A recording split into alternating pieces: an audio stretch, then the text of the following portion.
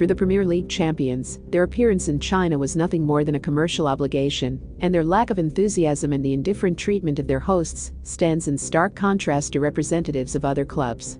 The difference is palpable.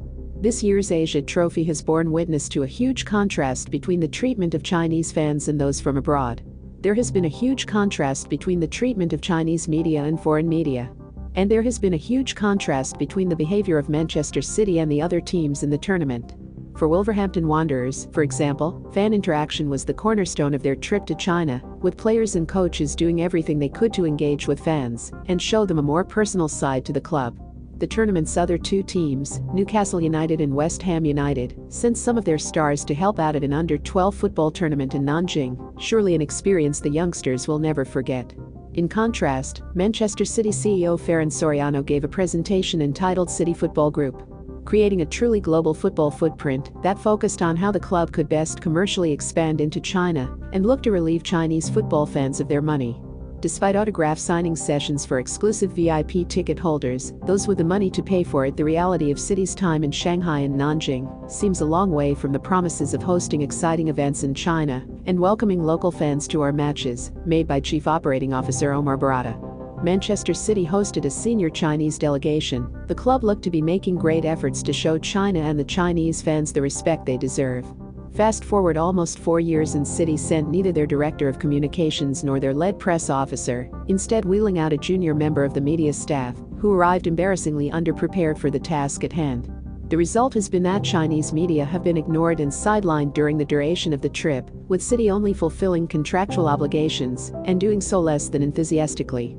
PP Sport, the Chinese media partner of the tour, was only given fewer than 5 minutes of a pit-side interview with manager Pep Guardiola, whereas British TV partners received a 15-minute sit-down session. On top of this, the Chinese media found themselves excluded from a number of other events, including opportunities to talk with and ask questions to some of the City players.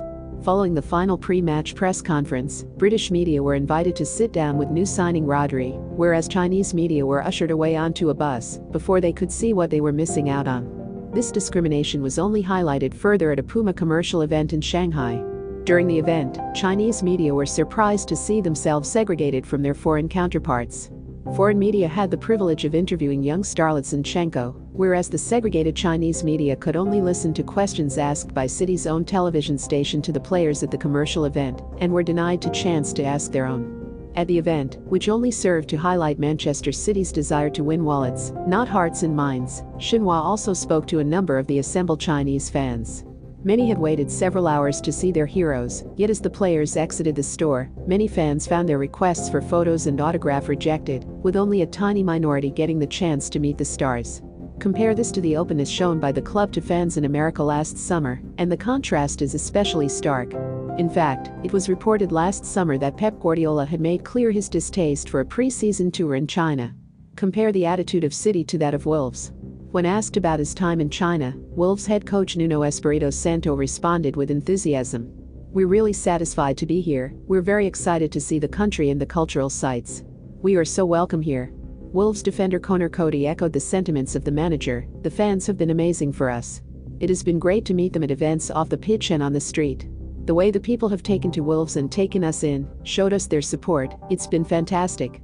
Should Manchester City apologize and repair their relationship with the Chinese fans and media? Remember to follow Golia by hitting the follow button, and let's get to 1 million followers, and tune in daily for new episodes.